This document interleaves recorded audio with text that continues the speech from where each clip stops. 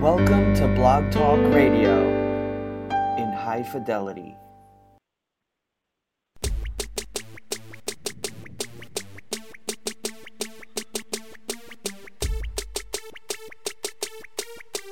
In much less detail, the podcast, where we cut through the noise and give you your NFL breakdown in much less detail. Here are your hosts, Jay and Dre. Y'all know what time it is.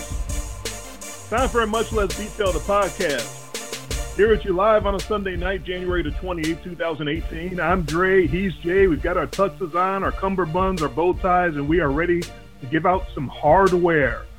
This is one of our more fun nights of the year. We have our honors and dishonors. Yes, it's the awards that the NFL don't want you to hear. They don't want you to be reminded of some of the more egregious events, shall we say, of the past NFL season. But we do it all. We recognize the people that deserve recognition, whether it's to the good or to the bad.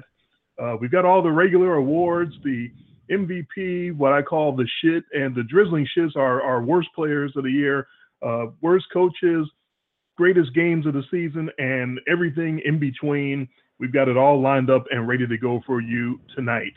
And for the opening of our procedure tonight, our proceedings, I turn it over to my esteemed co-host, Jason. Thank you. Yeah, I follow a script. I know you get a little more tongue in cheek with the categories that we have here, but first, I have to congratulate you for your winning both picks last week. You get the honor of winning the season again. Second one you've won legitimately in a row. Third one overall, because the first one in the 3-year was a gift. I mean, that was a total gift that you got, but that was fine. It was still a win. You can never take it away. Totally didn't earn it, but this year you won. Shout out to Bobby the Brain Heenan. A win's a win. A win's a win. That's right.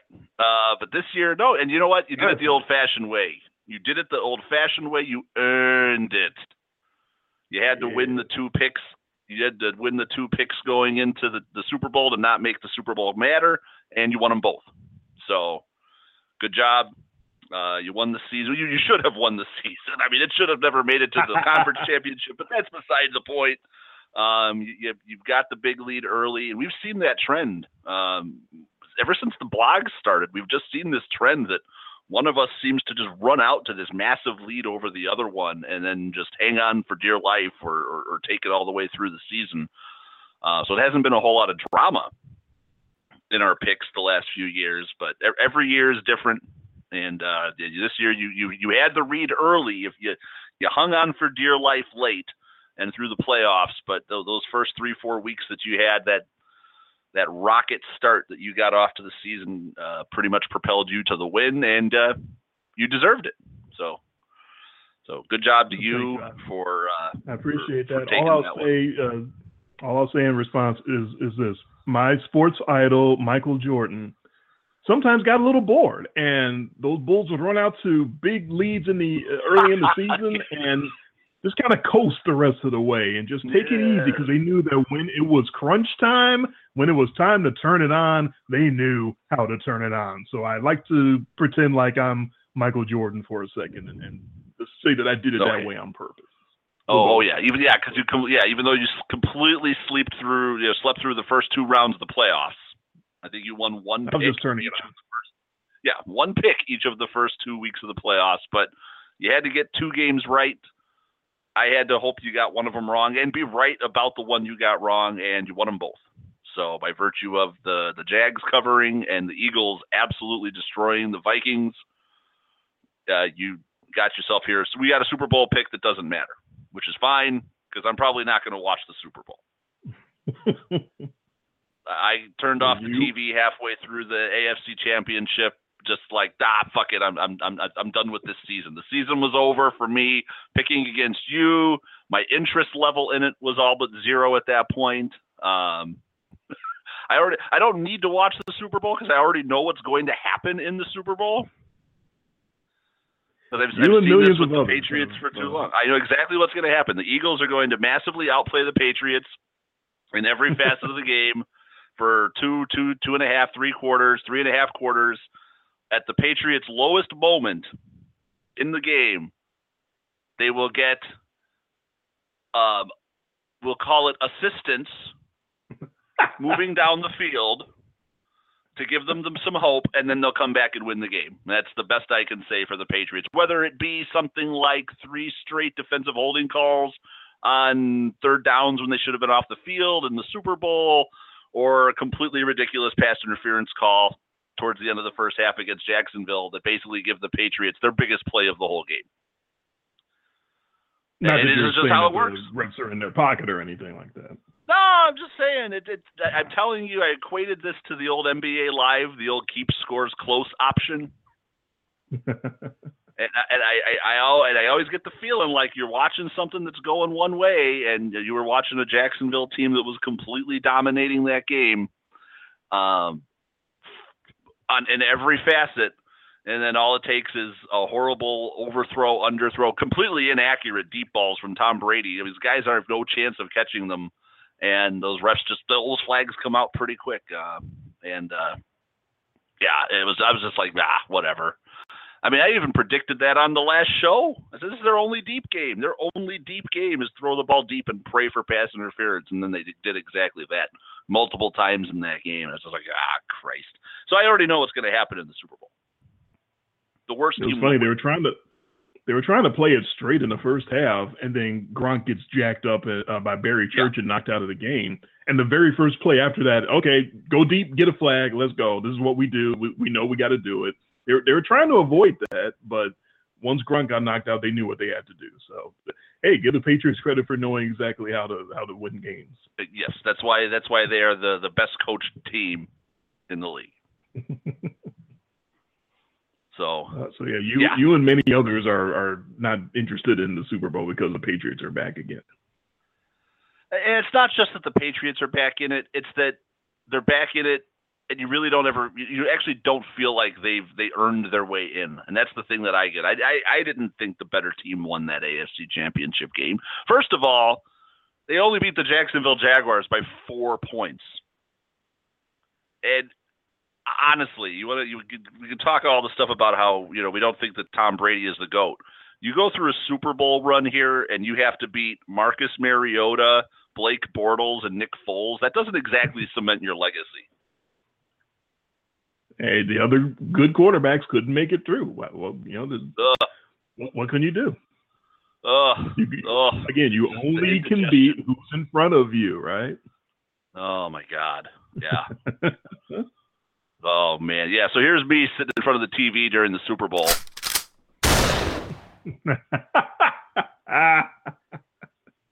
Just blowing your brains out.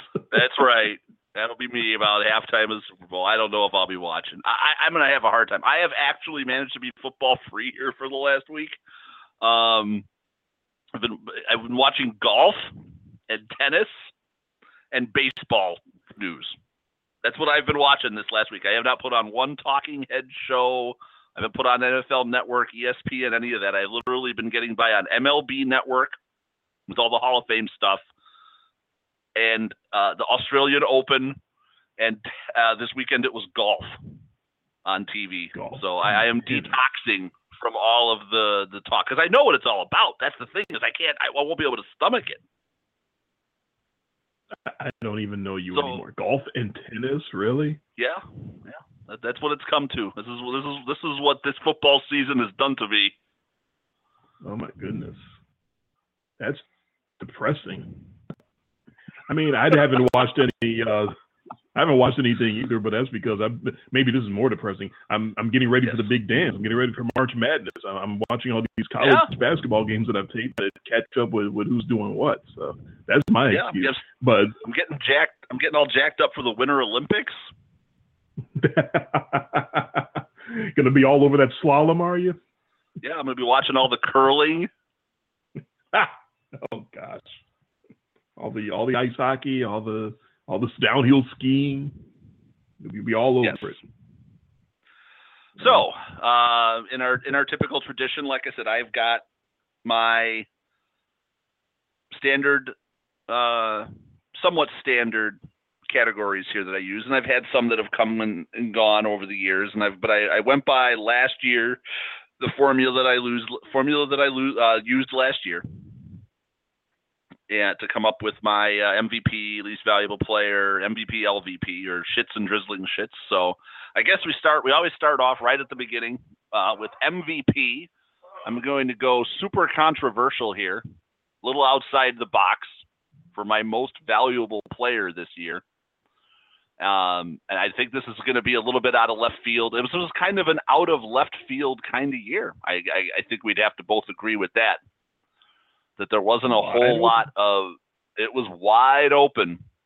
I poured through the stats. I was going up and down. I had a few different players I was contemplating, and I looked at all that. Of course, I looked at the obvious choices, and I never really have been one for the obvious choice unless the obvious choice truly deserved it.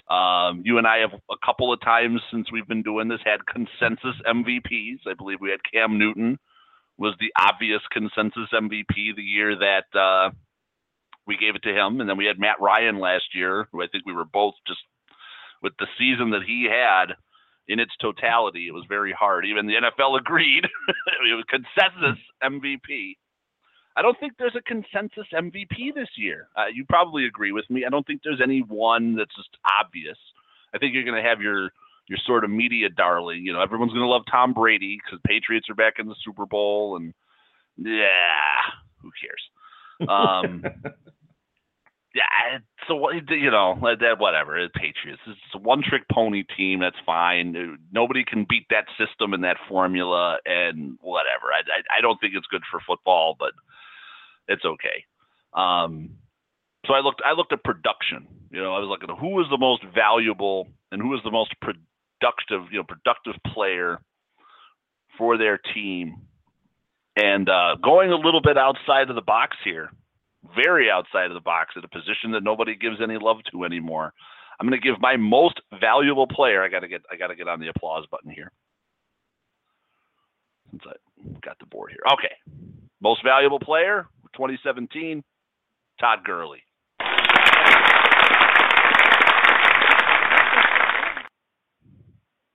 Huge year. Helped turn around the LA Rams with the mad genius with McVay. Jared Goff turned him around and made him look like a good to serviceable NFL quarterback. And Todd Gurley, who looked like he was left for dead during the 2016 season, comes back and does this. 1,305 yards rushing for a 4.7 yards per attempt. Massive. And throws on top of that 64 receptions for another 788 yards and 19 total touchdowns. 13 on the ground, 6 in the air. Huge part, massive part of why the LA Rams turned around that franchise, won that division, made it to the playoffs, and the future looks bright. I don't think they do it without Todd Gurley. He is my most valuable player for 2017.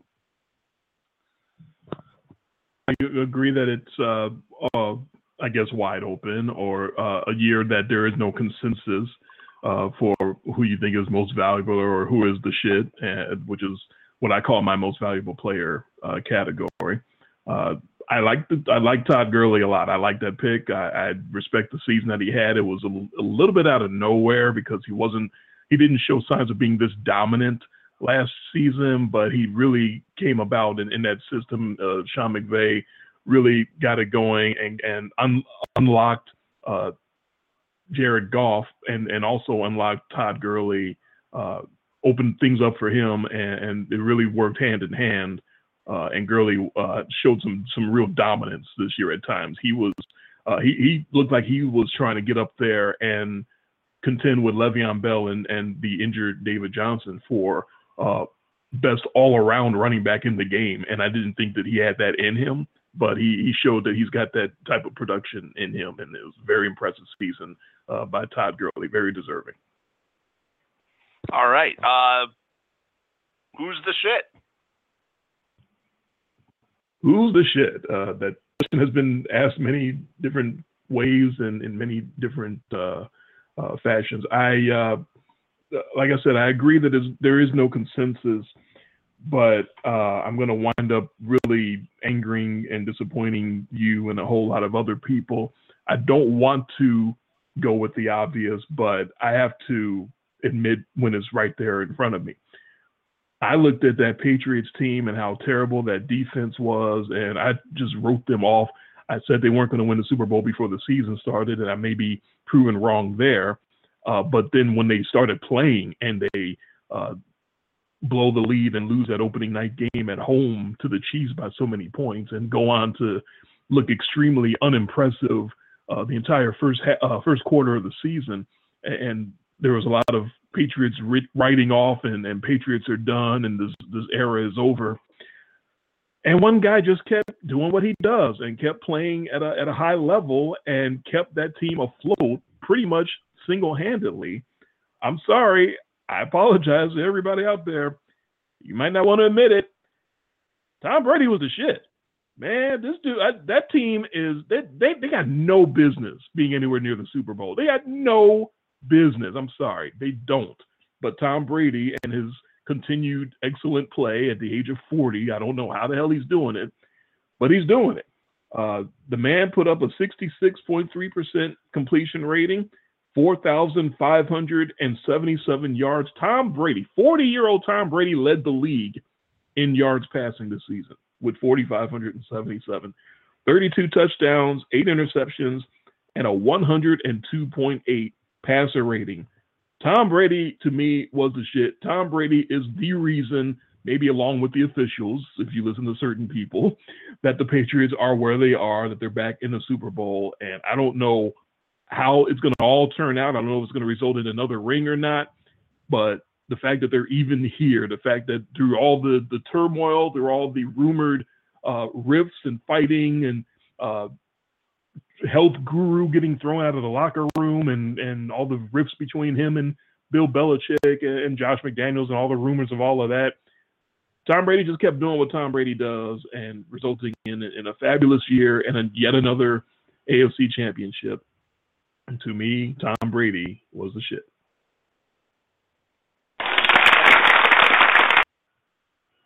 I had to cut the applause off. You gave him half of the applause. That's more than I thought you were going to give him. We don't have the golf clap. But that's all right. No, he had a great season. The numbers were there. I just did. Yeah, there you go. Thank you. There it is. The slow clap. I just didn't see it. I didn't see an MVP, but in a wide open year, he's going to win it. He's got to. I know there was a lot of push for Antonio Brown, who, if he had played out, I think, and made all the starts, might have gotten it. Carson Wentz was really playing towards that before he got hurt. It was even hard. Yeah.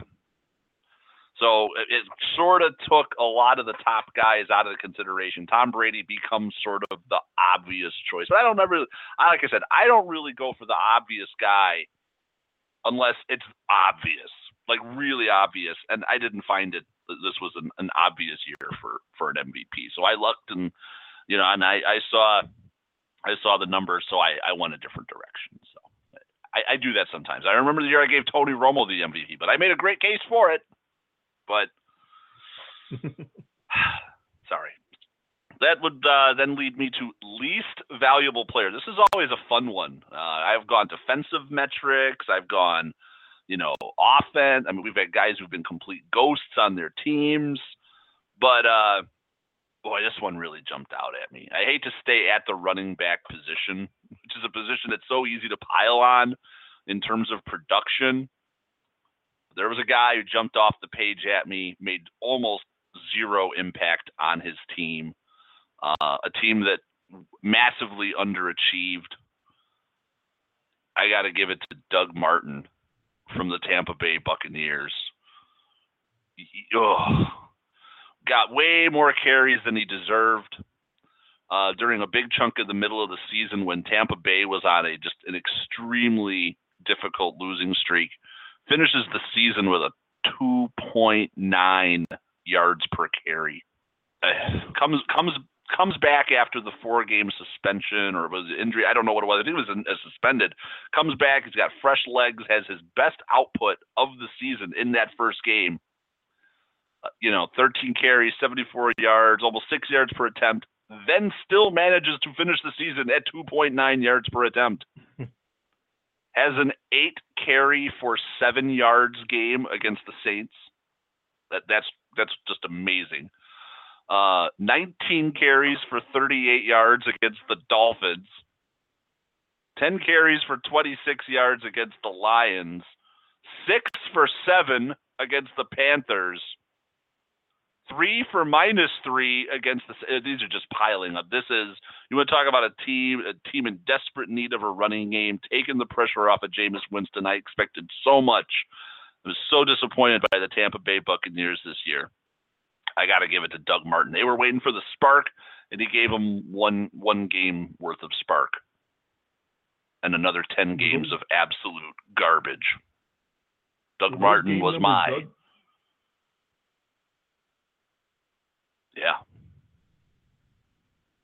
your least valuable play. Were those Doug Martin game numbers, or were those Barry Sanders playoff numbers? Oh man, it was that bad. There were some others. 20 for 49, which, think about that. 20 for 49, 20 for 51. They gave him the ball 20 times, and he couldn't get over 50 yards. That's terrible. That's just a bad season. Yeah, that is just that right there at the running back position on a team that just massively underachieved. So I'm giving my least valuable player to Doug Martin, who at 29 years old might be Brady Quinn done. Now he's done. We have to get that commercial too. We have to get that sound drop somehow and get down the board. Now I'm done. That's a very good choice. I have often, for my drizzling shits, also gone to the veteran that used to be productive and all of a sudden just died on the field and dropped off the face of the earth.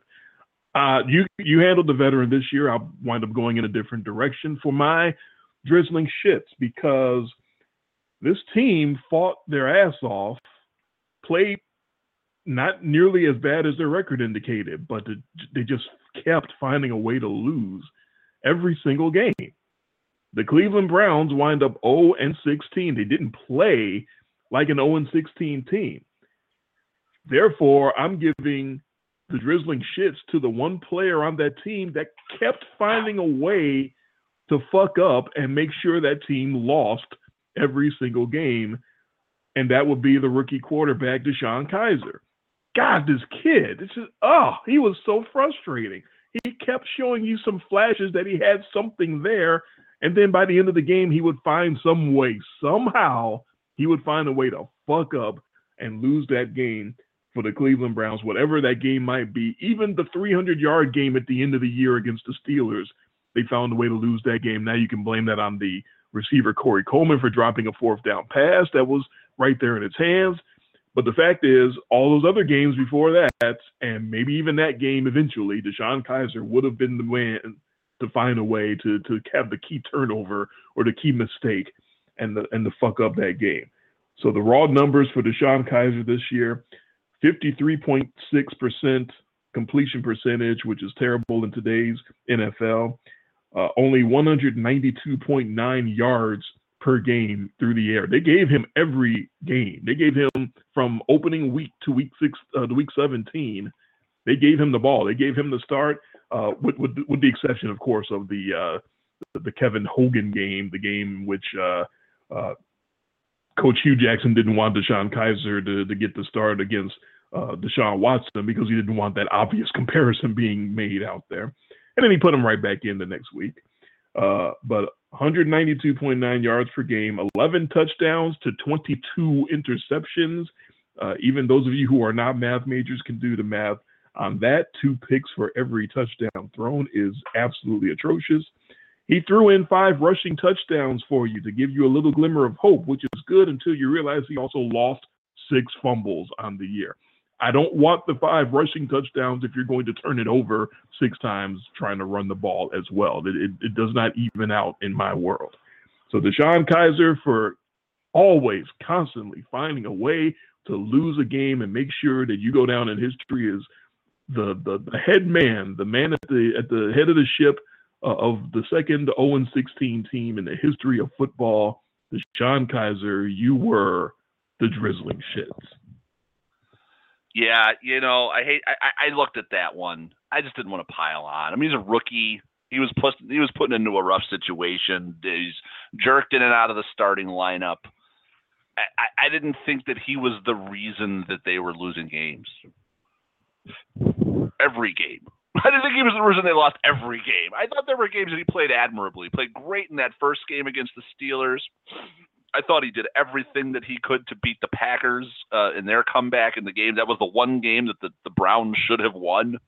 They had the chance against the Steelers, against Landry Jones to end the season.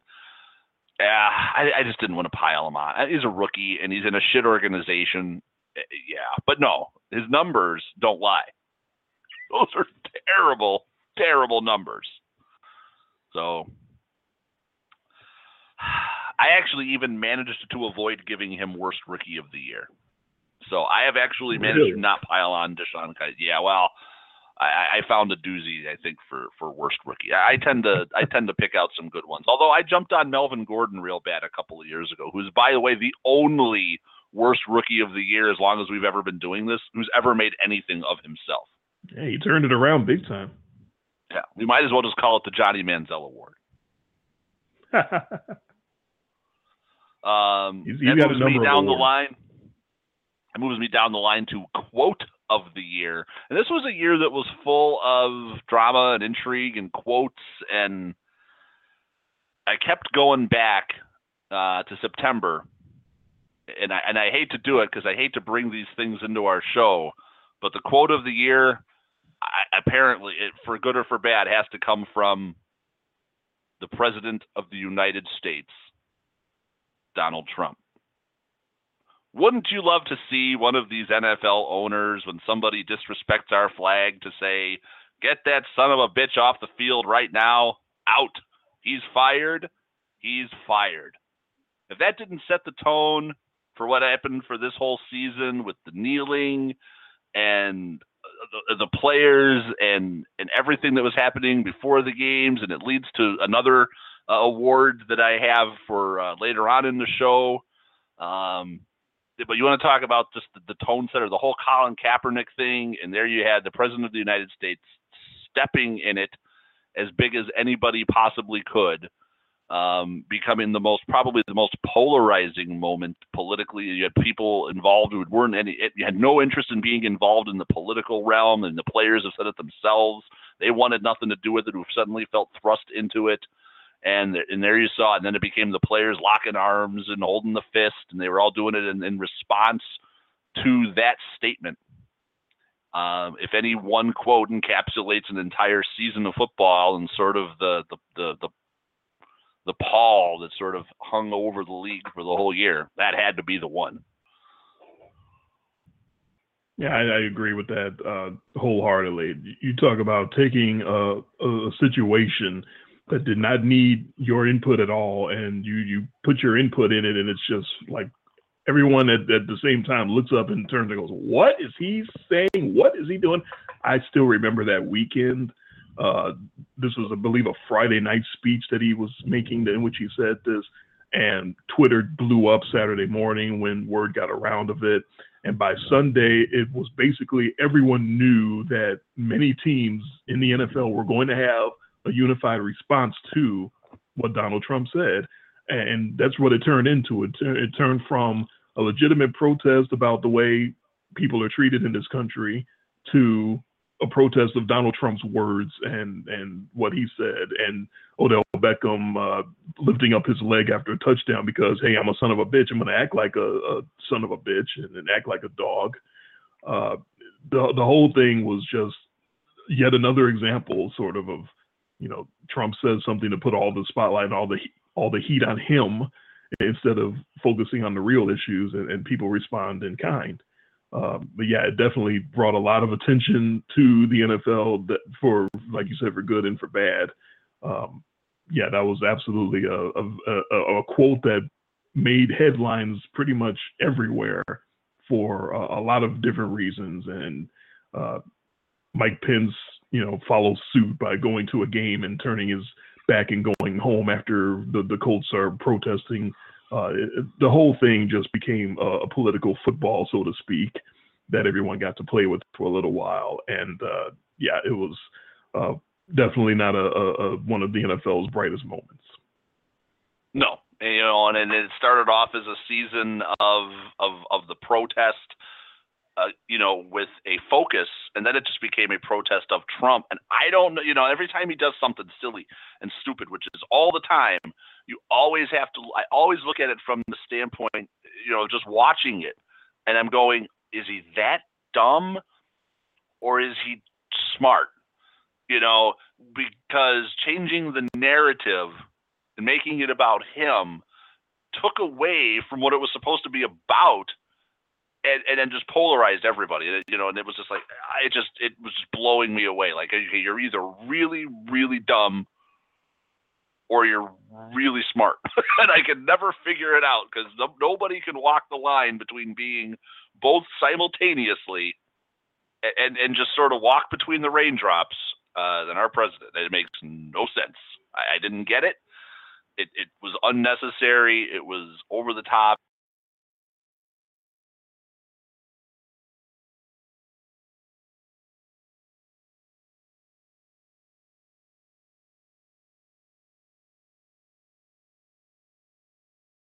Hey, am I back?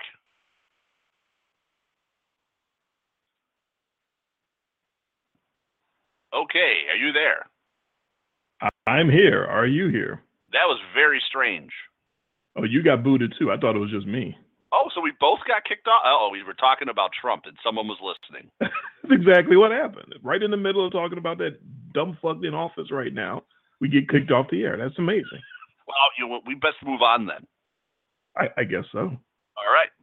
All right. That moves me on to best play of the year. I think this is pretty obvious because we have no, regular season.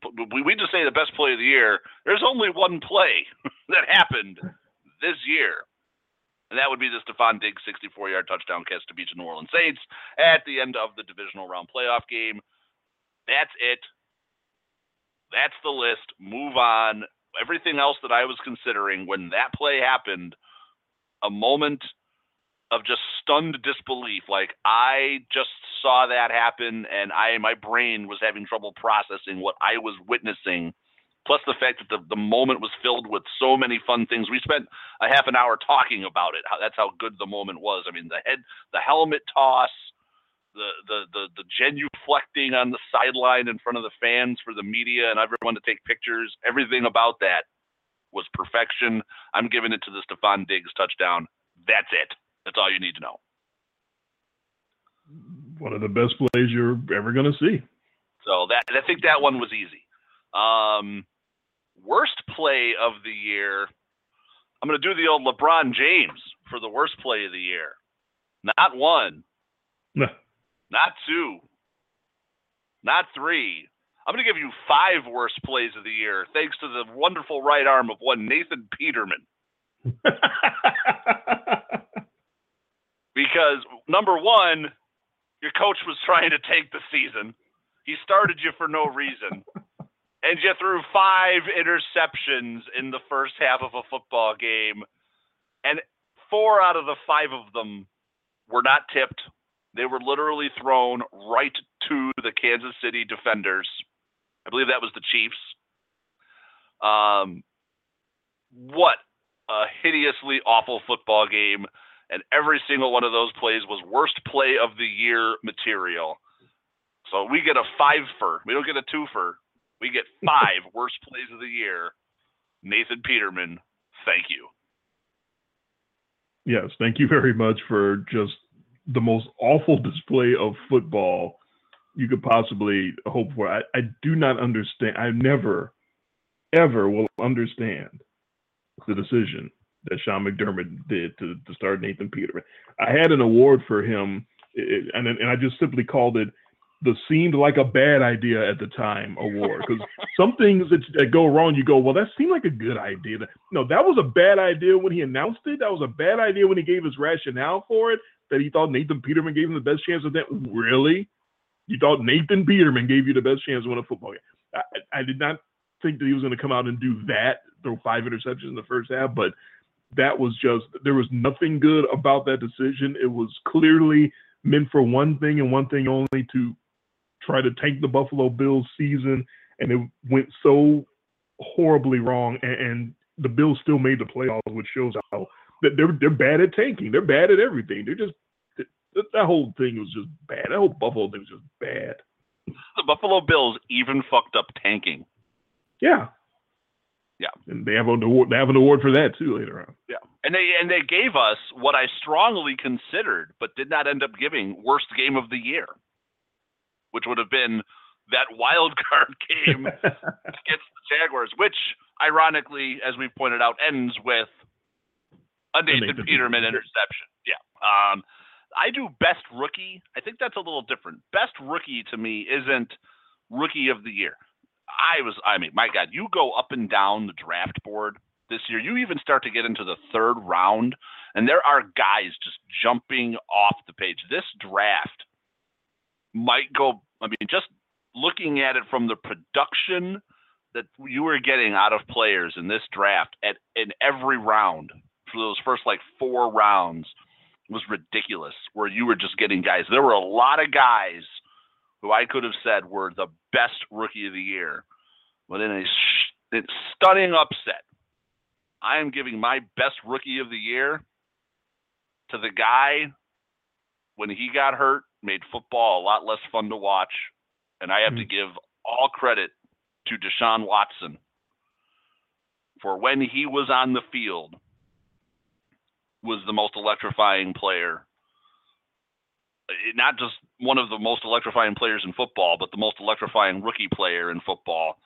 And when he got hurt, and I said it on the show, football just got a lot less fun. He was amazingly fun to watch. Loved his style of play. He took a Texans team that looked dead before he, didn't take long for them to realize he was the guy. It was a half, but they looked dead. And then after he was hurt, they looked dead again. And for those moments, you had hope. You had hope, especially about those Texans and that Super Bowl prediction. And they had that game with New England. They had that game with Seattle.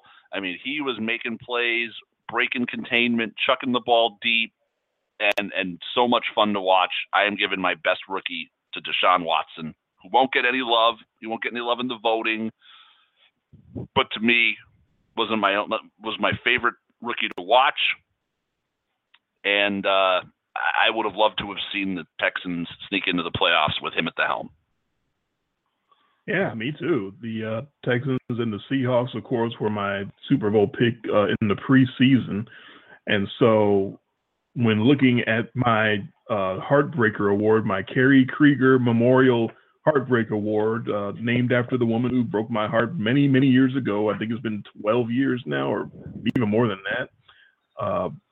And you would think it would go to the team that I picked to win the Super Bowl, the Seahawks, because they just barely missed the playoffs, and looks like the end of an era, the Legion of Boom turning into the Legion of Room and sort of crumbling before our eyes. But no, my Gary Krieger Memorial Heartbreak Award went to the Houston Texans for a lot of the same reasons that you were just talking about, because they had such hopelessness after they lose their two most feared defenders in the same game, in J.J. Watt and Whitney Merciless. They lose them both for the season. And you're thinking, well, that's it. The Texans are done.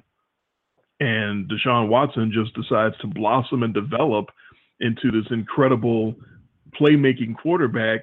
And everyone gets a boost of confidence on the team from that. The coaching staff gets a boost of confidence. They call plays that they wouldn't call with Tom Savage under center. They just look like a whole new team for that 3 or 4 week stretch that Deshaun Watson had as just the most electric, dynamic force on the field, and winds up going down in practice. We're talking about practice, man, not a game. We talk about practice.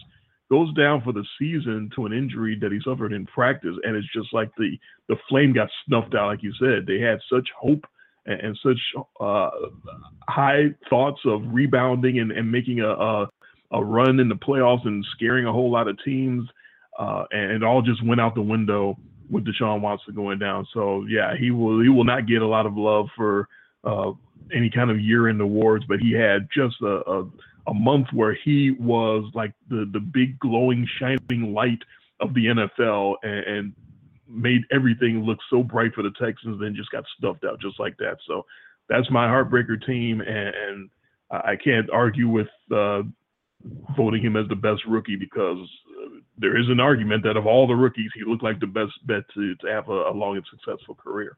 Yeah, and I don't want to take anything away from this list. My God, just going down the draft: Fournette, McCaffrey, Lattimore. Geez, Evan Ingram. You just looked at all these guys and the production. And this is why I noticed this when I was looking for my worst rookie, which I'll segue into. That I just kept going down the draft. I was like, I can't find guys who did not produce, or guys who got hurt. You had like Dalvin Cook. You even get into the second round. Joe Mixon. I mean, I'd say Deshaun Kaiser.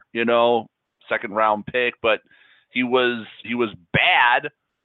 End of the second round, you've got Juju, Alvin Kamara in the third round, Cooper Kupp. I mean, you just keep going down. You just keep finding names of guys, and all of these guys would all be contenders for that production to come from that position, right?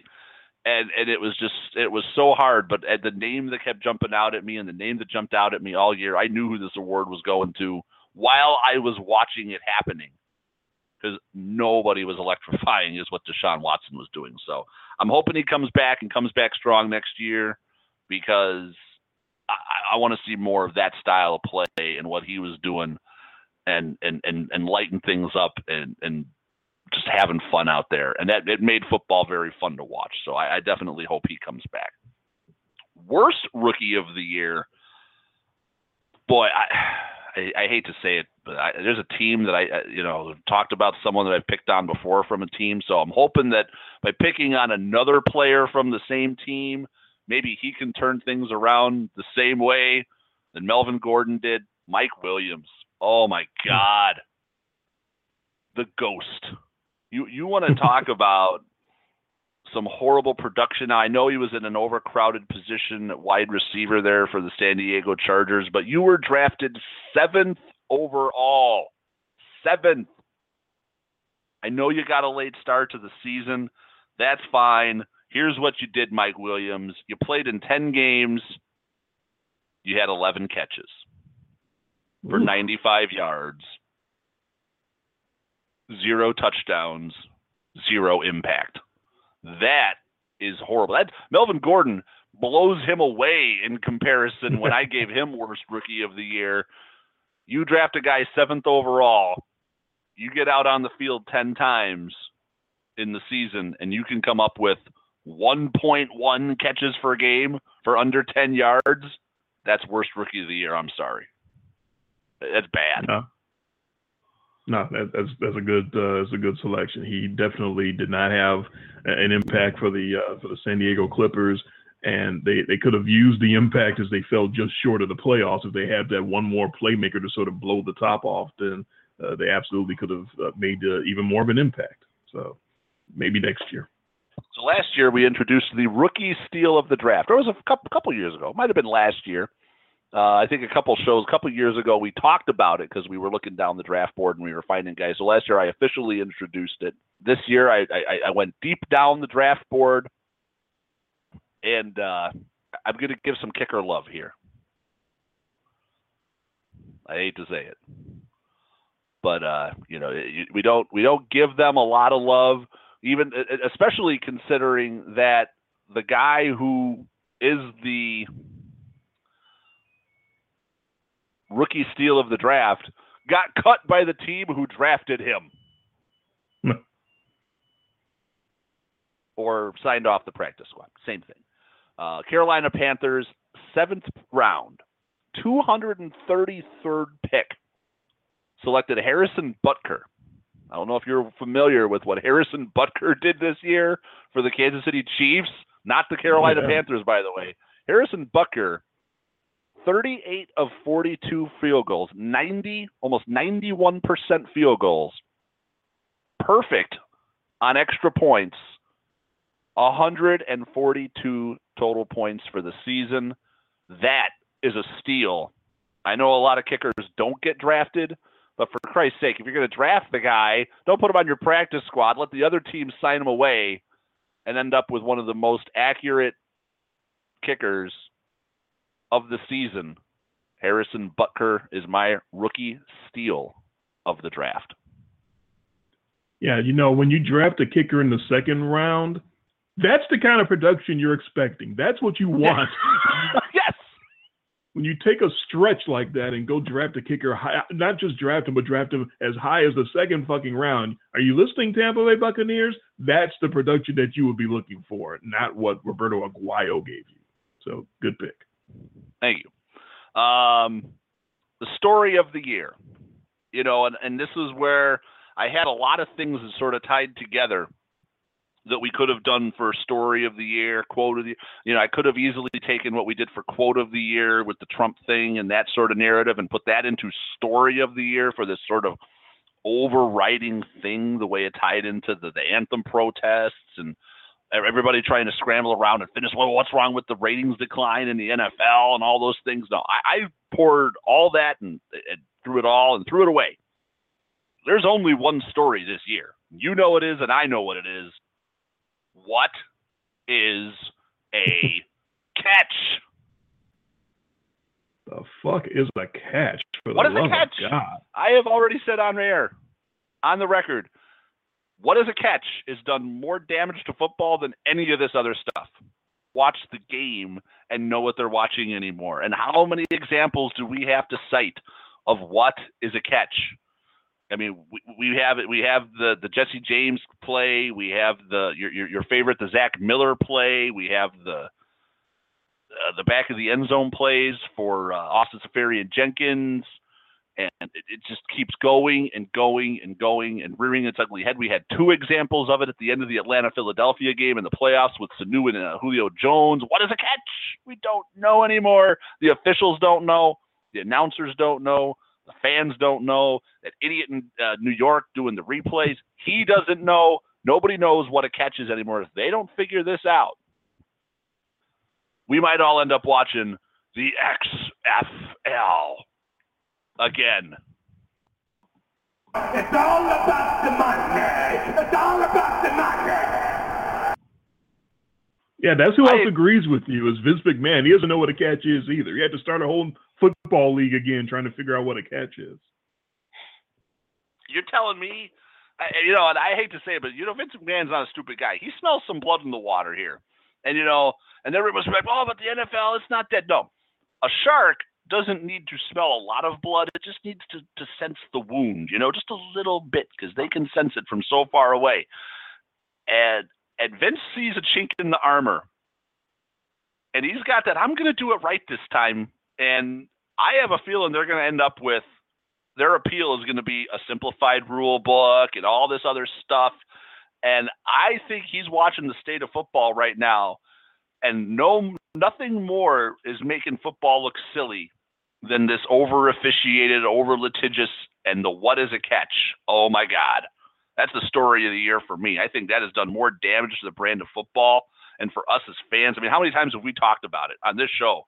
Like, it's just, I can't watch. Sometimes you just feel like you can't watch because you don't know what it is anymore, and it's affecting the outcomes of games and picks and everything that, you know, that we love about the game when you're watching it being ruined. So, yeah, that's the story of the year to me. I know there were bigger ones and more overriding ones and political ones and all that stuff, but what's a catch?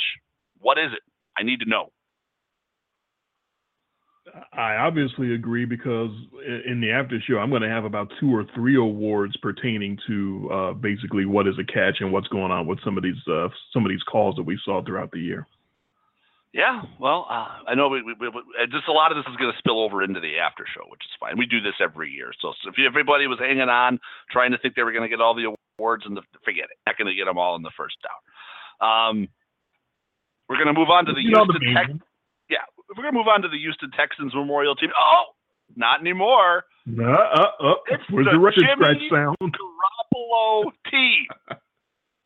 And who better to get the first Jimmy Garoppolo team than Jimmy Garoppolo's team? Anybody who doesn't know, we have the Houston Texans. We used to have the Houston Texans Memorial preseason cheek pick to make the playoffs, the next season team, which is always that team that has that sort of meteoric finish to the season. And everyone's going to be talking about them all off season as that pick that everyone thinks they're the genius in the room and they're going to pick to make the playoffs the next year based on that small sample size at the end of a season, based on what Jimmy Garoppolo did going 5-0. We said if he went 5-0, we would rename the award because the hype machine would be kicked into overdrive and into the stratosphere. That's the sad part is we're both on board with this somewhat because we're both believers now. In Jimmy Garoppolo.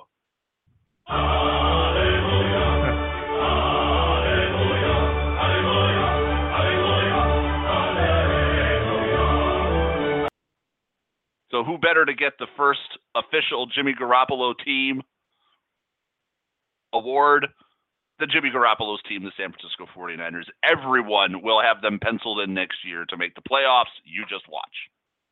I mean, I'm kind of on board with him. I give him his props. He was impressive. Those games that they stuck him in as a starter. I don't know if I'm picking the 49ers. To be on board with Jimmy Garoppolo fully, I'd have to be like, oh, yeah, I'm definitely picking the 49ers to make the playoffs next year, which I don't know if I'm doing that. I might, but I might not. I don't know. But yeah, the preseason hype award has to be named after Jimmy Garoppolo because what's coming, if you don't know, you will find out what's going to be coming in the next 7 or 8 months leading up to training camp. And when football comes back next year is, oh my God, all the stories and all the hype about Jimmy Garoppolo and the San Francisco 49ers and how great they're going to be. And the revival occurred and the Niners are back, baby. And Joe Montana is going to be out and giving interviews and talking about how great this franchise is. Everything is going to be funneled towards making the 49ers. Him and Ronnie Lott, everybody's going to be out there. They're going to bring out all the old 49ers. Mike Singletary will be out there with a shitty piece of toilet paper, waving it around and showing everybody what he thinks of everybody. Vernon Davis will be out there. Everybody's going to be out there hyping up the 49ers because it's just going to be nauseating this offseason. So that's why they get the award named after them as the chic pick to make the playoffs next year. Yeah, I actually wrote the Jimmy Garoppolo team dash. And then I literally wrote, the Niners. I actually wrote that in my notes. Duh. I wrote it to myself as a note. Happened this year, and it feels like so long ago. So it actually happened this season, but it feels like it happened forever ago. I have to give this award to Sam Bradford and Dalvin Cook. Who? For making the Minnesota Vikings look nigh unbeatable for that brief moment. Those two were both together on the field, dismantling the New Orleans Saints in that opening game. And boy, the Vikings were back. I mean, and the Vikings, my pick before the season started to make the playoffs, they looked unbeatable. They ended up making a nice run with Case Keenum, and that became a great story into itself, which actually managed to escape from my awards. But it had a lot. It finished second in a lot of things, but that was a great season that they still ended up putting together. But man, this season, Sam Bradford was taking meaningful snaps for the Minnesota Vikings. Who the hell are those guys? That was so long ago. I don't know who you're talking about. I don't know who those guys are. Move on to the Kim Etheridge Public Relations Award, one of our favorites. Oh man, this could go a lot of different ways. Yes. Well, I'm sorry, Kim Etheridge. The first female in the NFL in the IMLD Hall of Infamy was Terrell Owens' PR agent. Stood in his driveway after maybe it wasn't in the driveway, but it was almost that bad. That was Boris, right? Was that Boris in the driveway with him doing the Was it Drew Rosenhaus? Drew Rosenhaus in the drive. But Kim Etheridge was the PR person who basically famously came out and said that Terrell Owens has 20 million reasons not to kill himself. Well, apparently someone got the memo 2 days ago and decided to pull him rip right out of the Kim Etheridge PR stunt notebook. So that brings me to a wonderful gentleman by the name of Paul Patterson.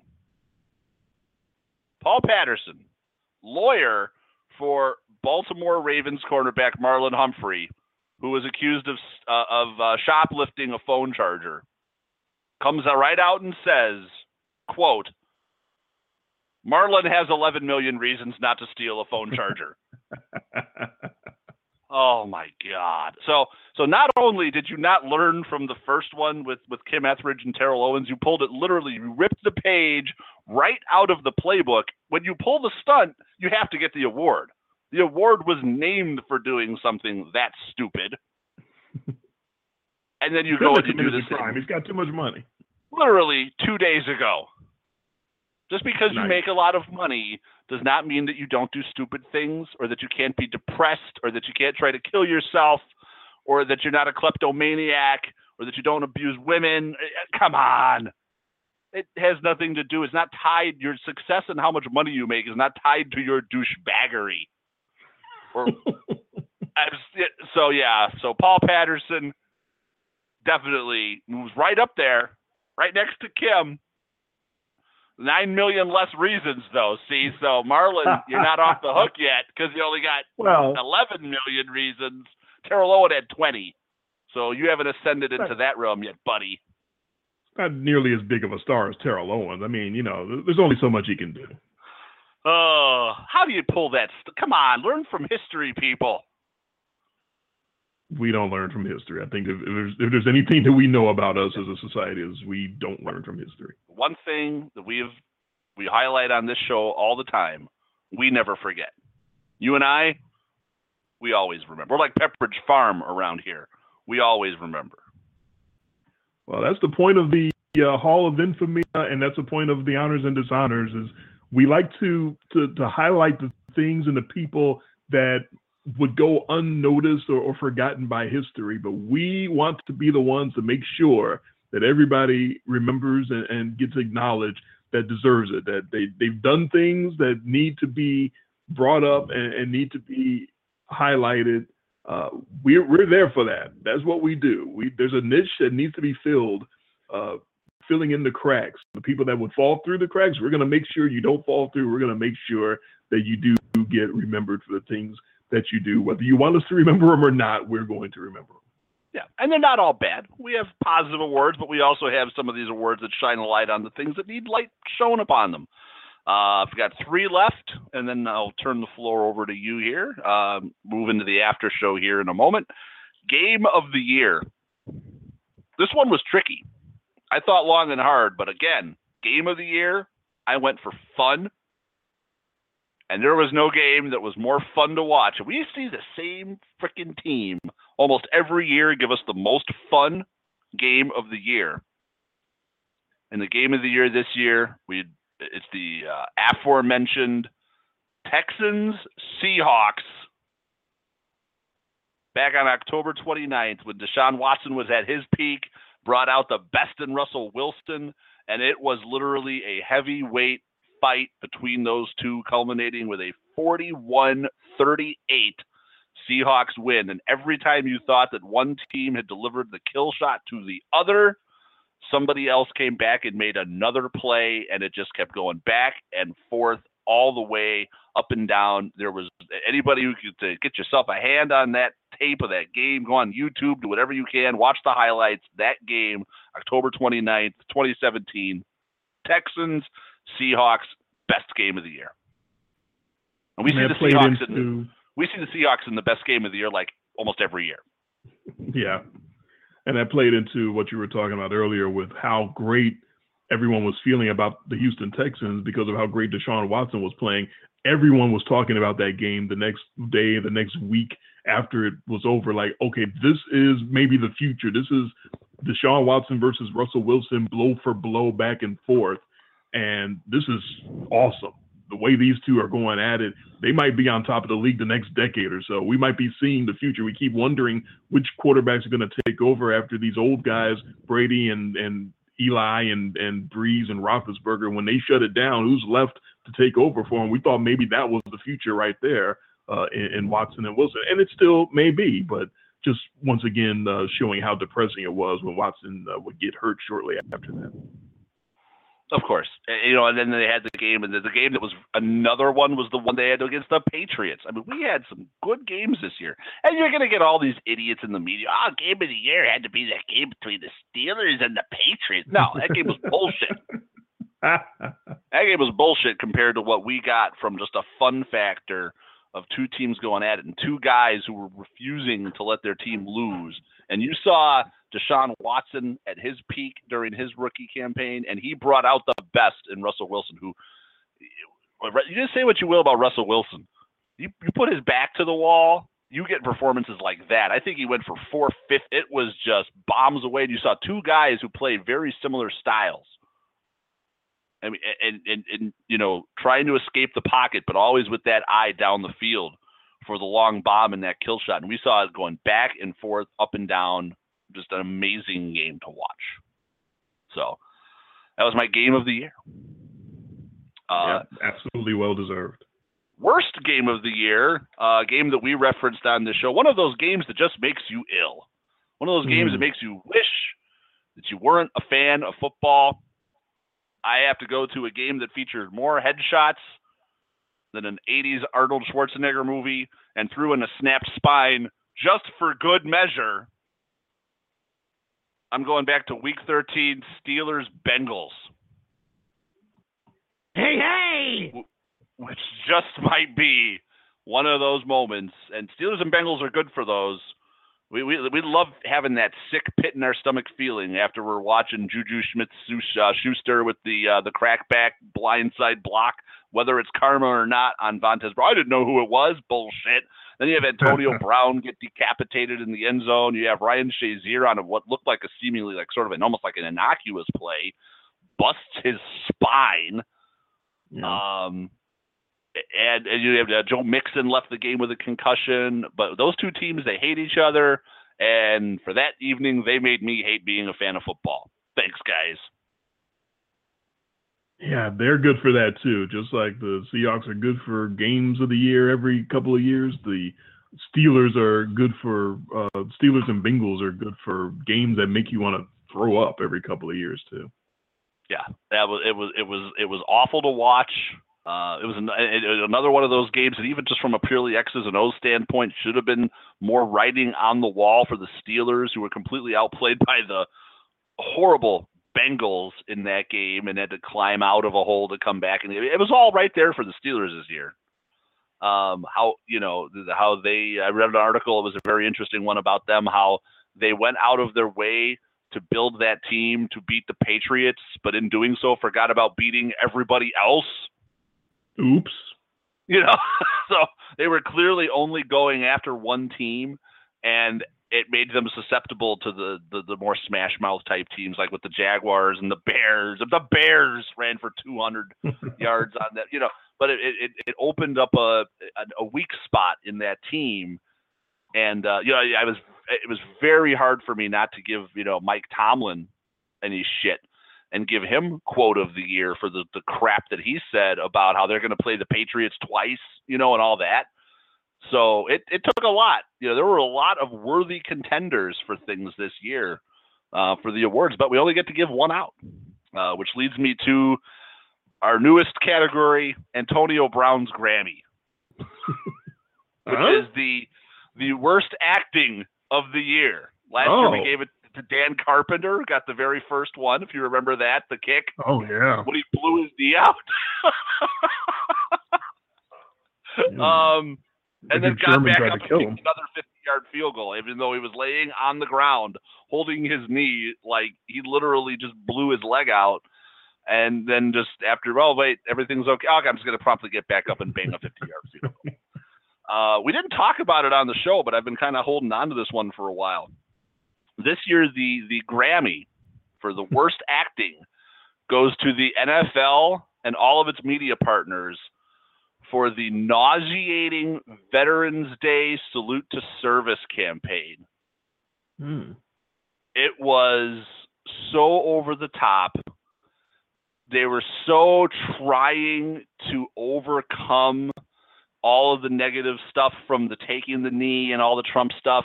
I mean, we had the idiot Fox guys, like Bradshaw and all those guys on an aircraft carrier doing their show. And all the commercials, all the guys on the sideline wearing all their camo stuff, and it was so blatantly over the top and phony. I was having a hard. I mean, I'm watching. I mean, we never talked about it on the show, but I'm at work and I'm watching this, and I'm putting this away for a rainy day because we're making the comments. I'm like, this is a little silly, right? I mean, I'm standing there with all the people I work with. I'm like, you see this too, right? And this isn't patriotism. This is faux patriotism. This is so done and so far over the top, especially at a moment when you've got all the other underlying things going on that they put on such a spectacle. I have to give the Grammy for the worst acting to the whole league and all of its media affiliates for that entire debacle. No, they deserve that. You're right. We didn't talk about it. There's nothing really to talk about because, as we've seen over the years, once the NFL gets behind a cause that it's obviously being compensated to get behind, they put their full weight behind it. And all the reports that came out over the last couple of years, about how much the military pays the NFL in endorsements in order to make everything seem like it's such a USA militarized exercise in how much we love the armed forces and all. Of course, the NFL wouldn't give a fuck about the armed forces and wouldn't love them if it wasn't for all the compensation that the military was giving the NFL. And they absolutely did go over the top on Veterans Day, and it absolutely was because of the kneeling and the protest that really stupid people took as being against the military, which of course it never, ever, ever had anything to do with the military. But yeah, it was definitely a response to all of that. It was bad. We probably would have talked about it if I would have watched it with you. Of course, I have sworn off pregame shows and all of that just because they don't do anything for my life. But if I would have seen a lot of that stuff, no, I didn't even remember. I don't remember reading about at the time that Fox did their pregame show off of what did they do it off of? An aircraft carrier. Okay, yeah. No fucking joke. What's the point? Why? Okay. Yeah, well deserved. We definitely spotlight the things that need to be spotlighted, and the NFL's obvious over the top, like you said, faux patriotism definitely needs to be spotlighted because that shit is just embarrassing. Yeah, there were so many other things that we could have given it to. I mean, like we could have given the award to Cam Newton for the eye injury. We could, there's all that little on the field nuance stuff. We gave it to a kicker who pretended like the first year was so obvious, pretended like he was never going to walk again, and then just promptly gets right back up and bangs a field goal with the same leg. But this year, no, that was all so deserving. And we could always claim that the NFL is fake. Like they pretend to care about head injuries. They pretend to care. But no, yes. This was a production. It wasn't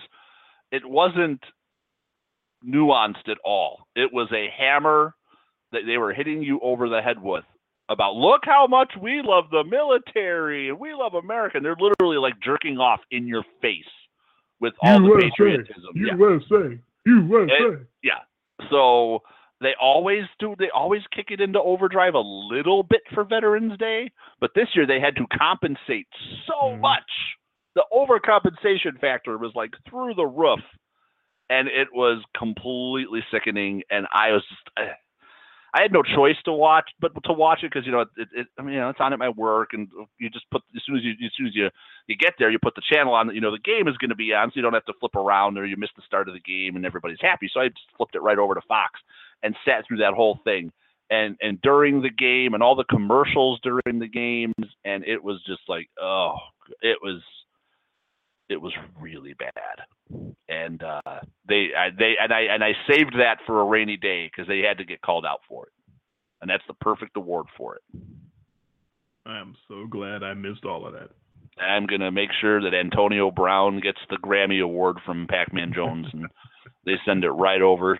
They send it right. And yes, folks, we know that Grammys are not for acting. It's a joke. You have to be deep into the post-game comments after games to know what that refers to. Which goes back to another game that left us sick to our stomachs, right? Well, there you go, folks. Do your research. Google it. Pac-Man Jones, Antonio Brown, Grammy. Google it. You'll understand the joke. You'll laugh your ass off, and now you're in on it with the rest of us. So I'm done. Another successful award show. Gives you some chance to go on and give out your awards, and for me to expand on them a little bit. Things that maybe we've forgotten, or that you'd like to highlight in your tongue-in-cheek sort of way. So you have the floor, sir.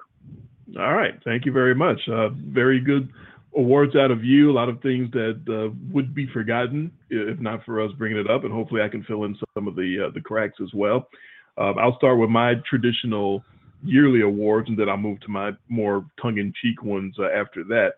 I like to split up my coach awards between Super Bowl champion coaches and non-Super Bowl champion coaches, simply because I think there should be a higher standard for if you win a ring, then clearly you know what you're doing, and you should be held to a little bit of a higher standard.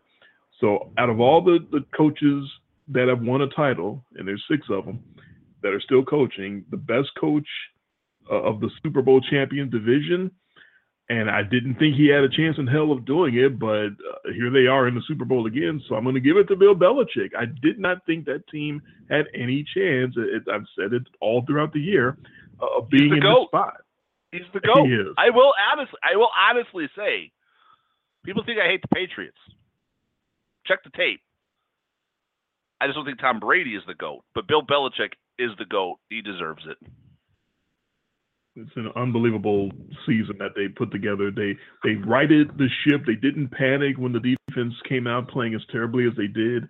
And Matt Patricia somehow figured out a way to get them to be bad enough, but not so bad that they lose games for them. The defense actually did not lose games after the first half of the year. The offense kept everything afloat, and they tied up enough loose ends to make it to the Super Bowl.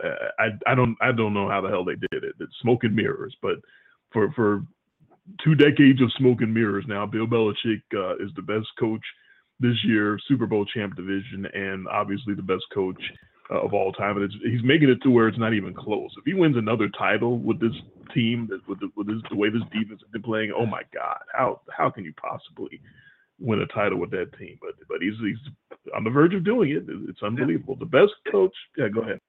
I was going to say, a bit of a mild upset. I half expected you to give it to Sean Payton, who you've been harsh on this show in the past. So that tells you how good of a season that they had from a coaching standpoint for Belichick to hold that all together. And I'm on board. People are, you hate the Patriots. You're just nothing but a hater. No, I have nothing but respect for what Bill Belichick and that coaching staff has done. Because if you look at this run that they've had over the last, 17, 18 years now, they've done it with different teams. They've done it with defensive-minded teams. They've done it with offensive teams. The ultimate irony in all of this is the best overall team that they had in this whole run did win the Super Bowl.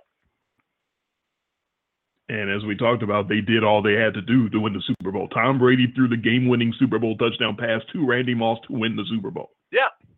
They still lost. Just happened to fuck it away, but that would have been it. I mean, if they had gone and they had been perfect and they had done that, I mean, that would just kick this whole thing. You know about Jimmy Garoppolo, this would all be through the moon overdrive. But who knows how it plays out after that? How do we know that the Tom Brady who uses everything, always a chip on his shoulder, uses that to fuel him as well? So, no, absolutely deserving award. I tell people, anybody who wants to hear that someday it won't be the Vince Lombardi trophy anymore. It will be the Bill Belichick trophy. Yeah, I was thinking about a couple of days ago. I think by a very small margin, I'm ready to declare that Patriots team that lost the Super Bowl to the Giants, that was 16-0. I think I'm ready to declare them the best football team I've ever seen, even though they didn't win the title. Even better than the 85 Bears. I really think that was the best team I ever saw. Those guys were kicking everybody's ass. That was the team that was favored to beat the Dolphins by 20.5 and beat them by 21. That's right. And you get the feeling that if they were favored by 26.5, they would have beat them by 27 because they just did whatever the fuck they wanted to do. And that whole thing about the ring defines everything. Sometimes it doesn't. And I really do think that team was the best I ever saw. But a little sidebar there. So my best coach of the non-Super Bowl champion division, there's a lot of choices out of these newcomers, out of these younger guys that got a shot, but the youngest of them all, the 12-year-old Sean McVay out in LA, I'm giving him the best coach of the year of the non-Super Bowl champ divisions because of what you mentioned, what he did to unleash Todd Gurley and show how many different facets that he has, and of course, more famously, what he did to unlock Jared Goff and turn him into one of the most productive quarterbacks in the football this year.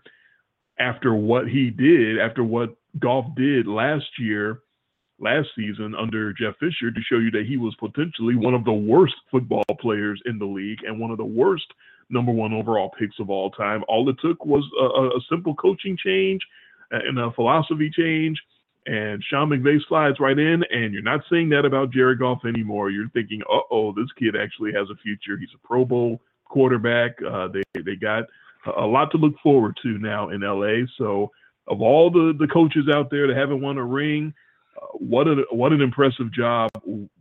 What a performance by the Rams coming back from what they had been under Jeff Fisher, and in 1 year turned completely around. My best coach in the non-Super Bowl champ division is Sean McVay. Yeah. Can't argue with that at all. Not even an upset at all. I think that's a no-brainer. If I gave out an award for Coach of the Year, he probably would have been it too, because of what he did turning around a dog shit franchise and turning an offense into the best in football with guys last year who we were laughing at. Worst rookie of the year last year. So I guess there's another one, right? He hit worst rookie last year, Jared Goff. Jared Goff missing wide open guys in the end zone, like from 5 yards away. And this year he's dropping dimes from 60 yards. I can't even imagine it's the same guy. So absolutely 100% agree with you. The worst coach of the Super Bowl champion division, I think you're probably going to agree with this, would be your guy up there. Your guy up there in the climes of Wisconsin, Mike McCarthy of the Green Bay Packers, who watched his MVP Hall of Fame quarterback Aaron Rodgers get knocked the fuck out by Anthony Barr, and did not seem to have much of an answer for that. He sticks Brett Hundley in there, who clearly wasn't ready for the moment. He refuses to go out and find any kind of veteran quarterback to take over and keep the Packers afloat until Rodgers could get back. And then once Rodgers gets back, one bad game knocks them out of the playoffs, and that was the end of that. There was no adjustments. There was no any kind of rallying done by Mike McCarthy to get the Packers to feel confident about the decisions that he was making to try to get them through the weeks and months that they were going to be without Aaron Rodgers. They just kind of floated along with Hundley and hoped that he would get decent enough to lead them to where they needed to be, which of course did not happen. So for ignoring all possible contingency plans and just going with the kid that you got sitting there, whether he's ready or not, I'm giving the worst coach of the Super Bowl champion division to Mike McCarthy. Yeah, totally deserved. That was no brainer. I would have been stunned if you didn't give it to anybody else. And Mike McCarthy is now a man on an island because everybody around him, the GM, the offensive coordinator, defensive coordinator, all canned. He's standing there, and I'm fully convinced he's going into a lame duck season. No new GM all the deflector shields are gone. Yeah, no new GM wants to come in to a guy who's not his guy. even if you hired him from within the organization, doesn't matter what you do. He wants to make his mark on the franchise, and you've got a lame duck coach with no support. That's it. Aaron Rodgers ain't getting fired. So I think we're gonna. I don't think I'm going on a limb saying it's probably the end for Mike McCarthy in Green Bay. There's a lot of ways you can go for the worst coach non-Super Bowl champ division, but I'm going with the guy that's already been fired and deserved to be fired and was, as we talked about, was doing all that he could do to get fired during the season. I'm going with Ben McAdoo of the Giants. Dude, oh, easy. You're going to decide that the way to turn around the ship is to bench the quarterback, the franchise quarterback who's got a starting streak going that's got him up there with the all-timers as far as Iron Man streaks, and you're just going to say, you know what? We're going to bench Eli Manning, and that's how we're going to jumpstart this team. And not only that, but we're going to bench him so that we can get a better look at, oh, God, Geno Smith. What the fuck are you doing? What? Are you trying to get fired? We wondered that out loud when he was doing that. And sure enough, very soon afterwards, he indeed did get himself fired. Yeah. So just a total rudderless job of a team that we both had high hopes for. We both picked to win the NFC East and just started off fumbling and bumbling and stumbling all over themselves. Then Odell Beckham got hurt for the season, which really put a torpedo in them. And Ben McAdoo just stood there on the sideline, and the whole year looked like he didn't have any idea what was happening. So for looking overmatched and overwhelmed in the moment and making really, really dumb decisions, Ben McAdoo, the worst coach of the non-Super Bowl champ division. Yeah, amazingly, over the protestations of a caller of ours who just wanted to tell us about how awesome Geno Smith was. And that we were shout out to Star Child in Detroit. Selling out way short on Geno Smith. We didn't know what we were talking about. We were a ship of fools. Geno Smith's the shit. It's Geno Smith. It's Geno. We knew what we were getting. So sorry, Star Child. Geno Smith. Ben McAdoo had to be pretty awful to get that award, beating out a guy who literally was trying to tank. You got to be pretty awful when you beat, was it Doug Marrone? Up there in Buffalo? Sean McDermott. Doug Marrone was the guy who left and went to Jacksonville. Sean McDermott literally trying to tank his season. Still doesn't even win worst coach of the year. The man that told everyone that Nathan Peterman gave him the best chance to win. At least he didn't bench a potential Hall of Fame quarterback who had a start streak going. At least he didn't do that. No. Yeah. Well, thank God he wasn't playing. He would have benched Cal Ripken, fucker. Hey, we're going in the wrong direction. We got to figure out what we got to do. You know what, Cal? Go take a seat. Everybody needs a day off. We got to get a better look at Royce Clayton or something. Yeah. He gives us the best chance to win. That's right. I really like what Royce Clayton does for my team. The tradition that I've started for name of the year has been to come up with a couple of different choices and sort of turn the decision over to somebody else. I remember Bryce in Brooklyn a couple years ago called, and we gave him the option, and he went with Austin Seferius Jenkins, as he called him, for name of the year. So I got a couple of choices for name of the year, and you'll get the honors of deciding which one that you like better. All right. For name of the year, I'm going with either the Rams place kicker Sam Ficken, just because that's just a perfect name for people can make all the puns about, this Ficken guy, he did what? He hooked a kick? This Ficken kicker, oh my God, this Ficken, this guy's just driving me nuts. This Ficken guy, he's just driving me crazy. So Sam Ficken with the perfect name for all the cursing puns you can come up with. Or in the tradition or what's been happening this year with all the hits to the head and the concussions, the Dallas Cowboys cornerback Chidobe Awuzie because every time the Cowboys played on NBC and you had Al Michaels, I'd be in the kitchen making a sandwich or something, and I'd hear Al Michaels talk about a hit being made by a woozy, and I thought, oh, woozy? What? Somebody else got knocked out? Did somebody get concussed? What happened? And I'm running into the room to see who got. No, he was just talking about the guy, a woozy, that made a hit. Nobody was actually woozy on the field. He was just talking about the guy, a woozy for the Cowboys. But every time he said that guy's name, a woozy, I'm like, oh, somebody got hurt, somebody got hit again. So he was sort of the perfect concussion reminder as the season went on about the guy, a woozy, in the league, making everybody a woozy. So for name of the year, do you prefer the Ficken guy, Sam Ficken, or the concussion guy, Chidobe Awuzie? Yeah, he didn't last long enough for me because he got cut right away for Young Ho Koo. Yeah. If he would have stayed around all year, I would have been really upset if he wasn't one of the ones to have your name be Young Ho in the NFL. I'm sorry. You're telling me in an NFL locker room you got a dude named Young Ho that he's not getting? Oh boy. Miami Hurricanes would put the turnover change on him as he sounds like a rapper. I'm going to have to go with a woozy. Sam Ficken, that's just too, not doing it for me. So okay. I'm going to go with Chidobe Awuzie. Oh, boy. Hey, congratulations to Awuzie. Yeah. Might be the only award he ever wins. Probably will be. In a league full of, you can't give it to the same guys every year. So, these guys, Austin Seferius Jenkins is still playing NFL football. Right, and so is my guy, that the Titans cornerback. He's not with the Titans anymore, but his name sounded like a Dave Chappelle skit. I gave him the name of the year a few years ago. Bleedy Ray Wilson.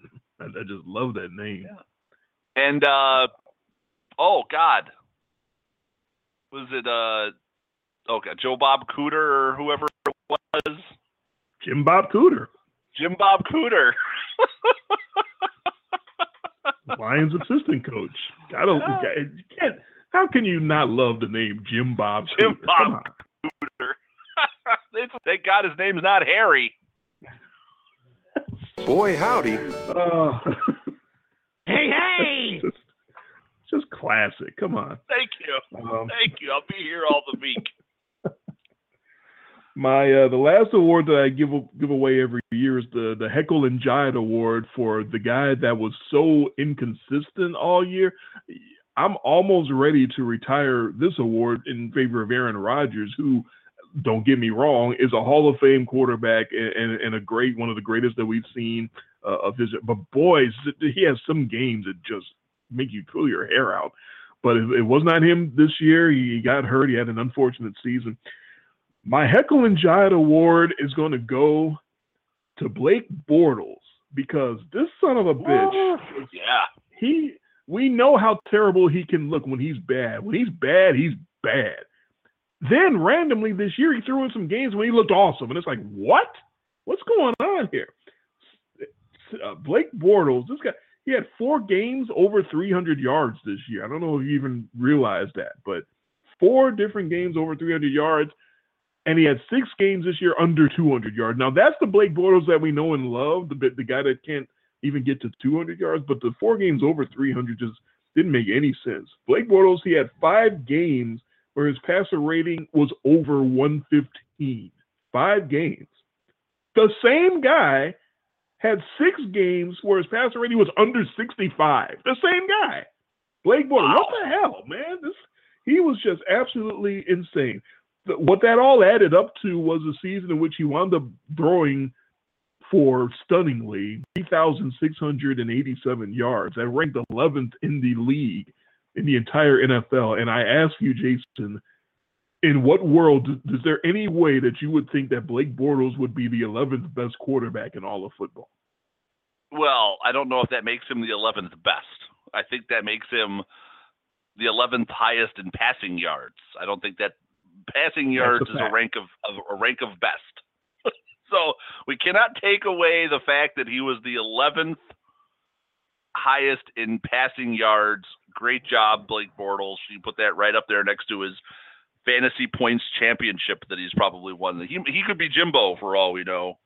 Getting the fantasy points championship in that sandbox league that we were in many years ago. It's 2002 or 3, I believe it was. 2003.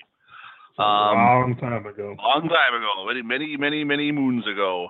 But no, I mean, he had a crazy, those stats that you rattled off about the crazy number of games over a certain quarterback rating and a certain number of games under also reminds me of Cam Newton, who did about the same thing this year. It almost literally to the point where it was good game, bad game, good game, bad game, good game, bad game. But to put the whole cherry on the shit Sunday here for Blake Bortles, caps that all off with that playoff game against the Bills, where he runs for more yards than he throws. Yeah, unbelievable. Then comes back the next week and lights the Steelers up. Right. Same guy. Yeah, same guy. Yeah, that's perfect. That's Heckle and Jide, about as good as Heckle and Jide can get within one season. Crazy. The production, peaks and valleys that you got out of that one guy. When they were right, they were amazing, and when they were awful, it was bad. No explanation whatsoever. Just the same guy putting up just crazy stats. All right. From there, I move on to my more irreverent awards. These guys that earn special awards created for them just on the basis of things that happened this season alone. And we'll see if I can get through the whole segment with the Sanford and Son music, because most of these guys fit that kind of, you big dummy, what are you doing? Why would you? So I think having the Sanford and Son music as a bit is a perfect way to talk about a lot of these guys. First of all, the actual You Big Dummy award, which I gave out last year to Laramie Tunsil for his draft antics before he got drafted.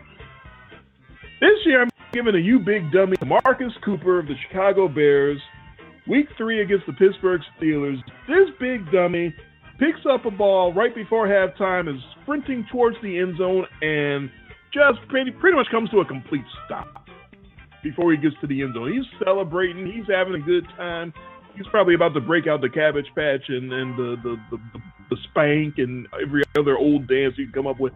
And Vance McDonald runs up from behind him and knocks the ball out. And it's not a touchdown. It's not a safety. It's no points. It's out of the end zone for a touchback and just took 7 sure points off the board for the Chicago Bears. I don't know what that says about the Steelers if the Bears went on to win that game anyway in overtime, but they could have very easily lost that game, and it would have been such a obvious Marcus Cooper reason for losing that game because he had a touchdown, but you big dummy, you just had to slow down and get the ball knocked out. It's just stupid. It's lack of concentration. Yeah, we had some moments like that all year. Guys just letting the ball. Yeah, so that one really stood out. This guy was a bigger dummy, though. Marcus Cooper was not the biggest dummy in the NFL. This guy was not a player, but he absolutely was a bigger dummy than that because you got a lot of different awards you could have made out for this guy. You could break out your best line coach pun for him, that he was the line coach doing lines, that he was the family man, the family that does blow together, goes together. This is not the family man that you want to be if you're the Miami Dolphins former offensive line coach, Chris Forster, who was fired after video surfaced of him. We can't say doing a line, can we? Because we don't know that it was technically a line of cocaine because we weren't there. We can't prove a thing. We don't know that it was coke, but he was clearly snorting a line of something off of his work desk. He was at the Dolphins' office doing a line of something off his desk. He sent this video to a Vegas stripper named Kawana Nige of him he's snorting some substance off his desk, and he sent it to the stripper because he missed doing blow off of the stripper's body, and he wanted to send her a video of him doing that and reminding her of the good times that they were having. And the reason that that's not the family man that you want to be known as, because Kawana Nige is not his wife. The man is married with children, and that wasn't his wife that he was talking about. And wow, this guy, you talk about the biggest dummy you could possibly be, just completely pissing away an assistant coach's job in the league for no reason, just torpedoing his career, probably torpedoing his family life for no reason than he wanted to send a video to a stripper that he was fucking. What the fuck? Say what you will about the NFL. No sport gives you more data to mine than this league. Whew. Unbelievable. From there, I'll go to the participation whistle, because now we get to talk about the subject that you were referencing earlier, which really did put a shadow over the league even more than the kneeling, everything else. All the referee decisions and craziness that went on as far as the calls going back to the office. The participation whistle goes to the NFL referees who still have to look at replays on their Microsoft Surface tablets, because you got the endorsement deal that you still have to put those tablets out there. So every time there's a challenge, they have some poor guy run out with the tablet to show it to the referee. They're not making the call anymore. They don't go under the booth and they don't do the you make the call. They used to spoof that. They had a commercial even that talked about we're going under the booth and we're going to eat some chips and drink some beer. And after further review, we need further review. They don't even do that anymore. They're just standing there out there in the open with this stupid ass tablet looking at a play that they have no call over, because Alberto Riveron in New York is the guy actually making all of the calls when they go to challenges now. So the referees are just standing there with their thumbs up their asses looking at this tablet. So they get a participation whistle for pretending like they have any say at all in any of these challenge calls, but they actually don't have any say in it. That leads me to the award, If There's a God, He Hates You. And that award goes, of course, to Zach Miller, the Bears tight end, because if there's a God, apparently he does not like Zach Miller very much. Zach Miller, if you remember, Week 8 against New Orleans, goes up for a catch in the end zone, comes down, gets his knee just destroyed. He got it destroyed so bad that he needed urgent vascular surgery because he was at risk of losing his leg. He came down with the ball, even though he got his knee blown up.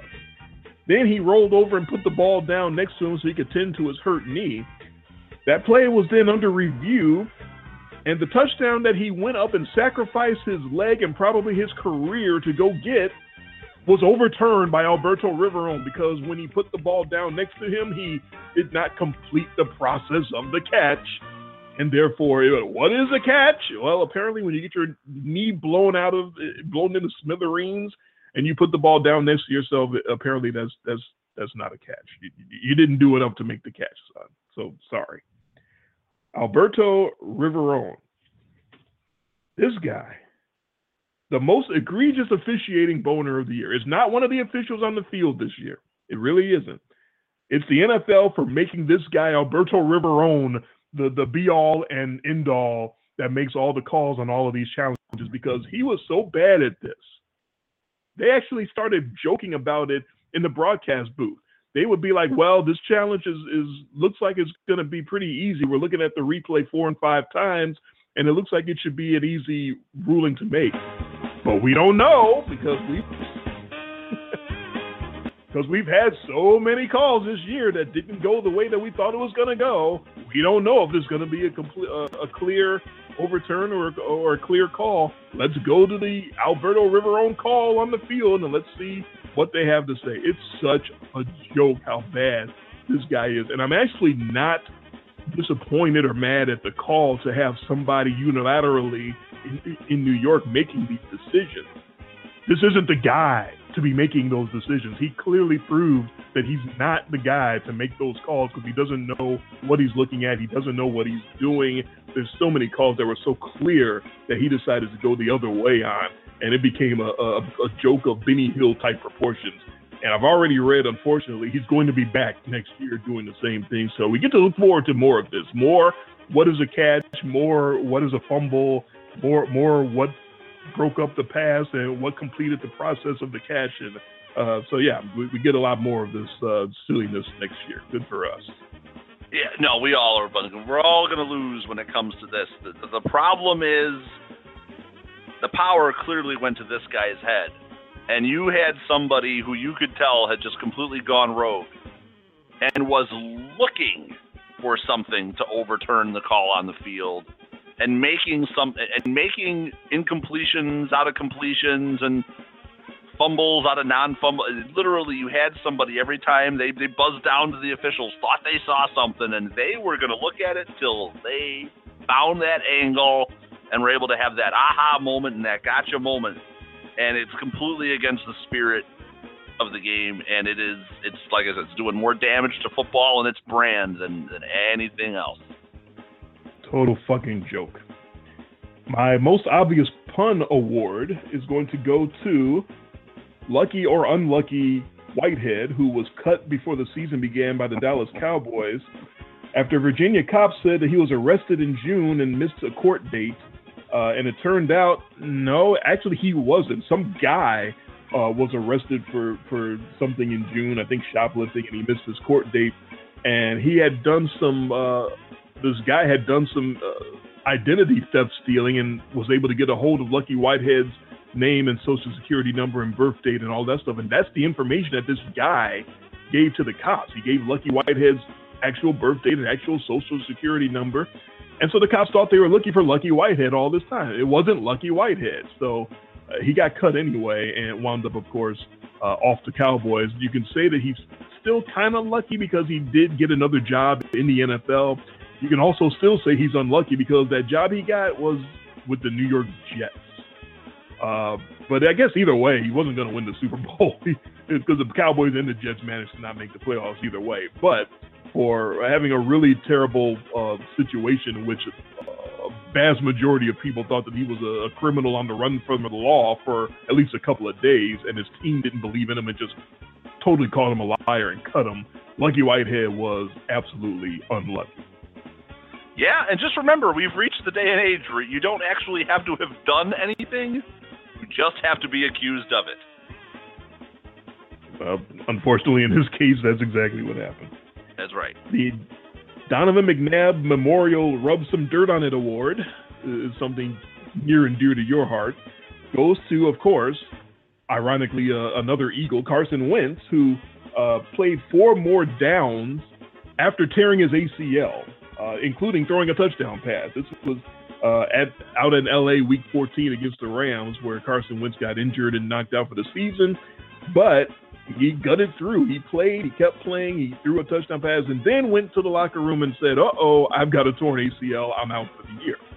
Very reminiscent of the time that Donovan McNabb broke his leg but stayed in the game to throw 4 touchdowns in the first half of the game, and then went to the locker room, discovered he had a broken leg, and missed, I believe, the rest of that season. Very near and dear to your heart, Jason, because, of course, Donovan McNabb was on your fantasy team at that time, and you played against me that week.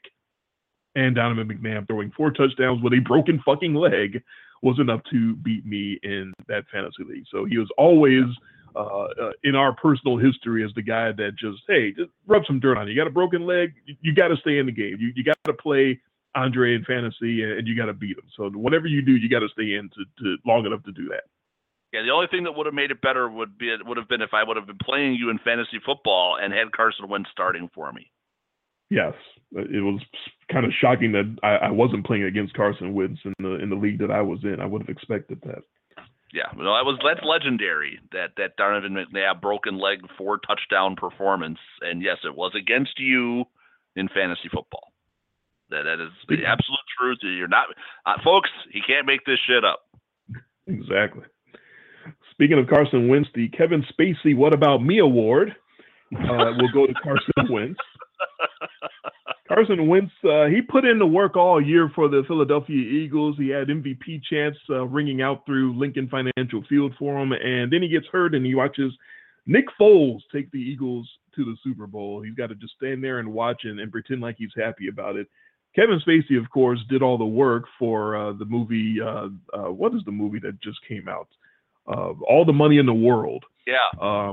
And then once all the allegations came out, all the allegations in the world of sexual deviance and hitting on boys and everything else, and Kevin Spacey gets whitewashed from the movie completely, and Christopher Plummer gets put in his role.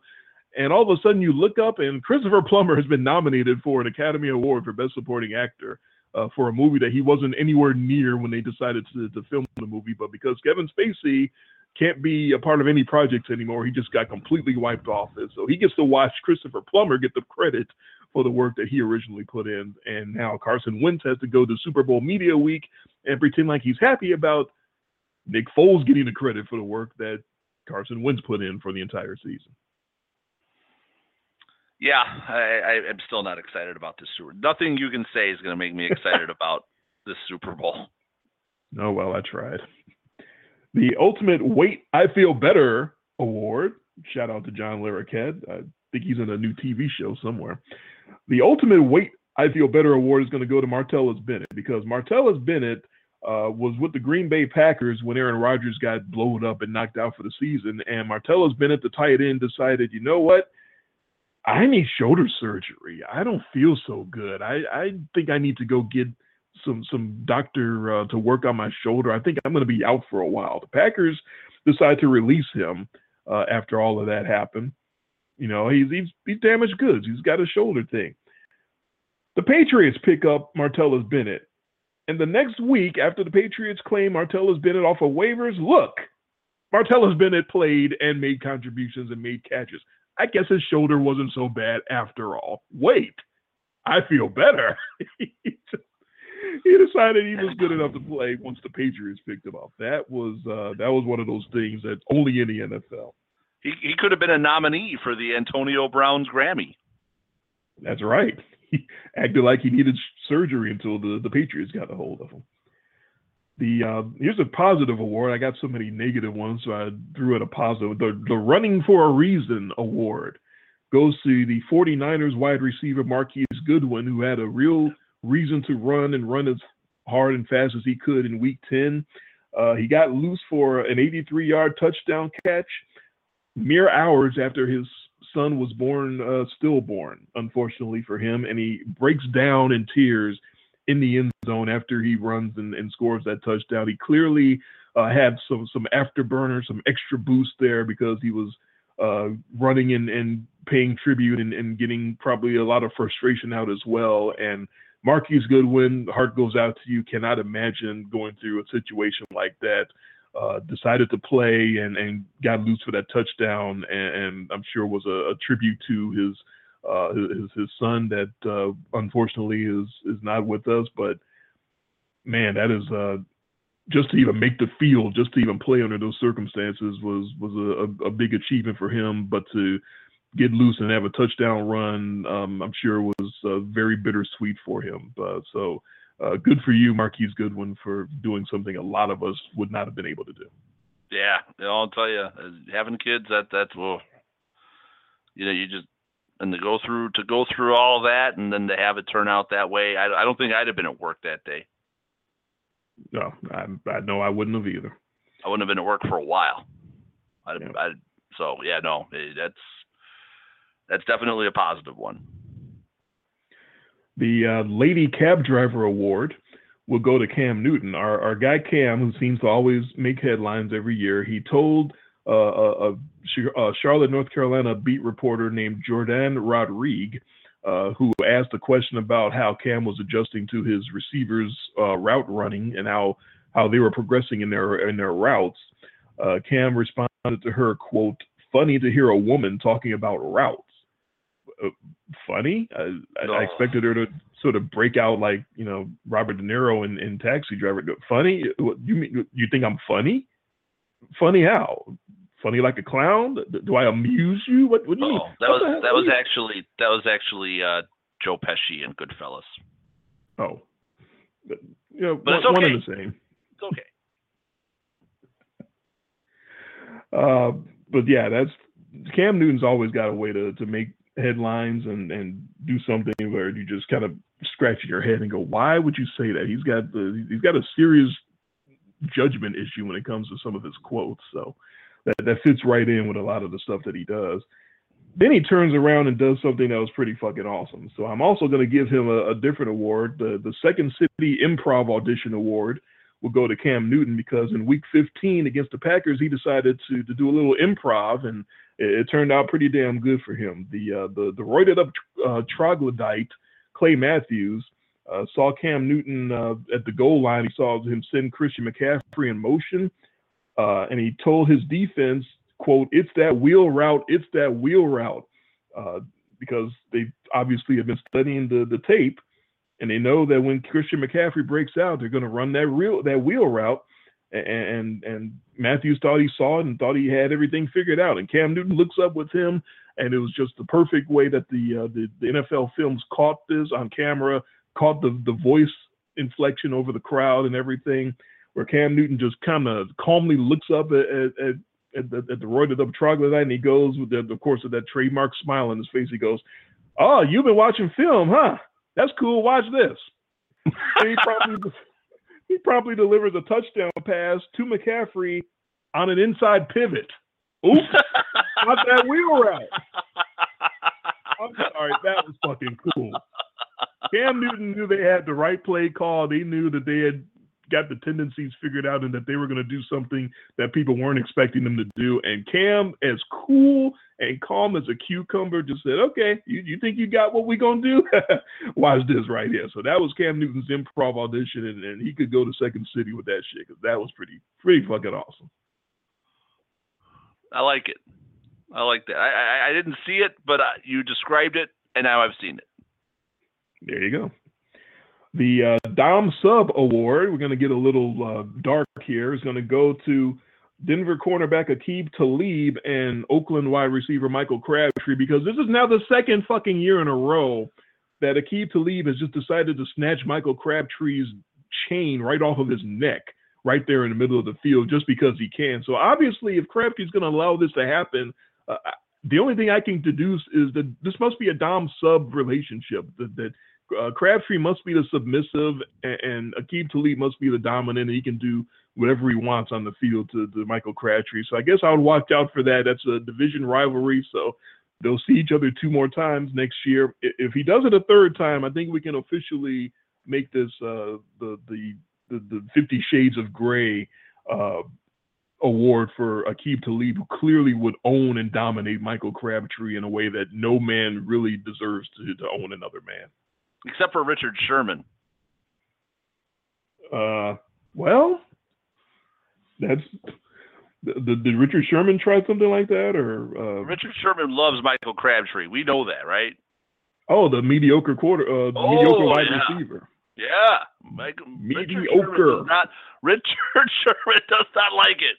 A lot of people must not like Michael Crabtree. I think Michael Crabtree rubs some people the wrong way. I'm going to go out on a limb here and say that I've got a suspicion that Michael Crabtree might get under some of these guys' skin. They don't like him. Sure seems that way. The Springtime for Hitler Award is going to go to the aforementioned Buffalo Bills that we talked about a little bit earlier. They tried to tank the season by letting the whole wide receiver core just go before the season started. That wasn't enough, so then they deal their best run-stuffing defender, Marcel Darius. That's not enough, so let's go start Nathan Peterman at quarterback because he gives us the best chance to win. They do all of that trying to tank the season to get a better draft pick, and they make the playoffs. They did all of that and still find a way to make the playoffs. That is the Springtime for Hitler, which of course is the producers, that movie, the play, where they are going to go make this play called Springtime for Hitler. That's the plot of the play, is they're going to make a play that is so bad that it's going to tank and they're going to be able to keep all their investors' money, but it actually becomes a hit, which is something they did not plan on doing, and now they owe their investors all this money. The Bills were not planning to be a hit. They were not planning to be a playoff team, but they're so bad at tanking that they managed to make the playoffs anyway. Yeah, and didn't deserve to be there. There were teams that didn't make the playoffs that I think we would have both much rather seen than the Buffalo Bills, who gave us, without a doubt, the worst playoff game of this run-up. Oh, no question. Not an every year award, but every now and then there's a situation where you get wait your turn young whippersnapper, where there's a guy that's an older guy that obviously there's a younger guy that was drafted to be behind him or signed or is obviously being groomed for his position. And the older guy has a season in which you go, oh, okay, he's not ready to give up his starting position, his crown yet. Obviously, has to go to Alex Smith of the Kansas City Chiefs. Who I knew where that was going. Looked at Pat Mahomes getting drafted and said, not so fast, kid. I'm not ready to go yet. So Alex Smith responded this year, 4,042 yards passing, 26 touchdowns, 5 interceptions, and he actually led the league with a 104.7 passer rating, and he sets himself up to be the starter in Kansas City this year and probably next year as well. So good on Alex Smith. Yeah, he had MVP talk going if it wasn't for that mid-season sort of crash and burn that the Chiefs had when they let that whole division catch up to him. If he had been able to sustain, he'd probably be the MVP.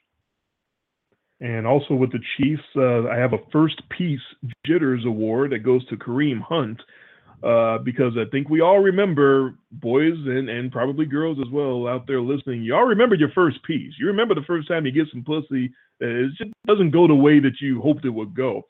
Kareem Hunt, his first game against New England, of course, in week 1 on primetime. As you remember, the very first carry that the rookie got, he fumbled the ball. He wasn't quite ready, and he responded. He got 148 yards and a touchdown in that very same game in helping the Chiefs upset the New England Patriots. Goes on to put up a 1,327 yards rushing season, which led the National Football League. Threw in another 455 yards receiving, 11 total touchdowns.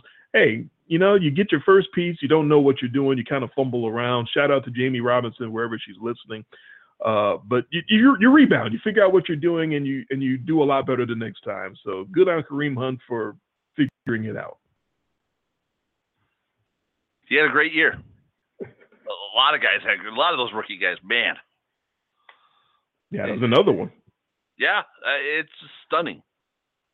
The level of this is going to go down as one of the best drafts years from now for the talent that it produced. I have the Now It Makes Sense award. It goes to Seth DeValve, a backup tight end for the Cleveland Browns.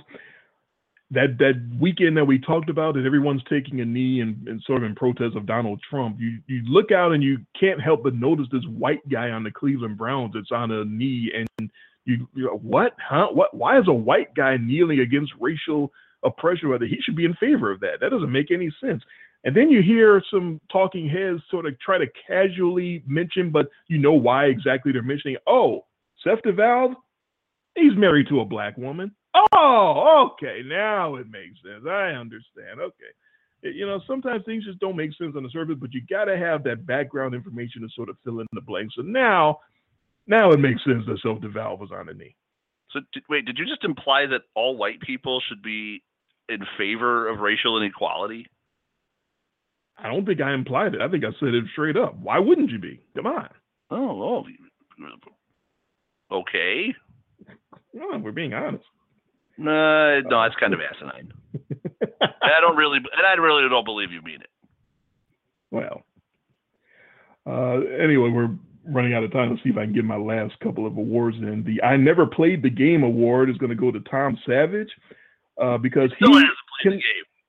Well, he can claim he's an opening day starter in the NFL. He started opening day in the National Football League, and I didn't. So what do I know? I didn't play the game. I wasn't a starter on opening day. He only lasted a half, but he was a starter. By the way, Mike Glennon was a starter too.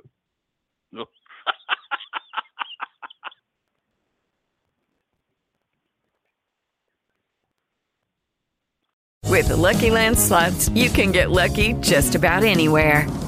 This is your captain speaking. We've got clear runway and the weather's fine, but we're just going to circle up here a while and get lucky. No, nothing like that. It's just these cash prizes add up quick. So I suggest you sit back, keep your tray table upright, and start getting lucky. Play for free at LuckyLandSlots.com. Are you feeling lucky? No purchase necessary. Void where prohibited by law. 18+ terms and conditions apply. See website for details.